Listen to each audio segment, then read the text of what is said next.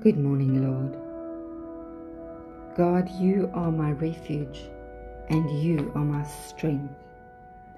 You are mighty and impenetrable to temptation, God. Nothing can tempt you. You are a very present and well-proved help in time of trouble.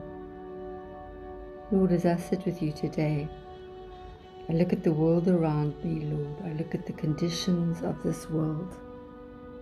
Father, the issues that our country faces at the moment. And I come sit with you. You are my refuge, Lord God, and you are my strength. Lord, that all these changes are happening around us. Father, that all these troubles we are facing are there. Tumultuous, huge issues, Lord God. But Father, you say that there is a river whose stream shall make glad the city of God, the holy place of the tabernacle of the Most High. God is in the midst of her. She shall not be moved. God will help her right and early at the dawn of the morning.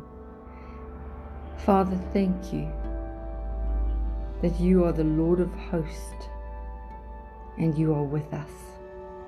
The God of Jacob is our refuge.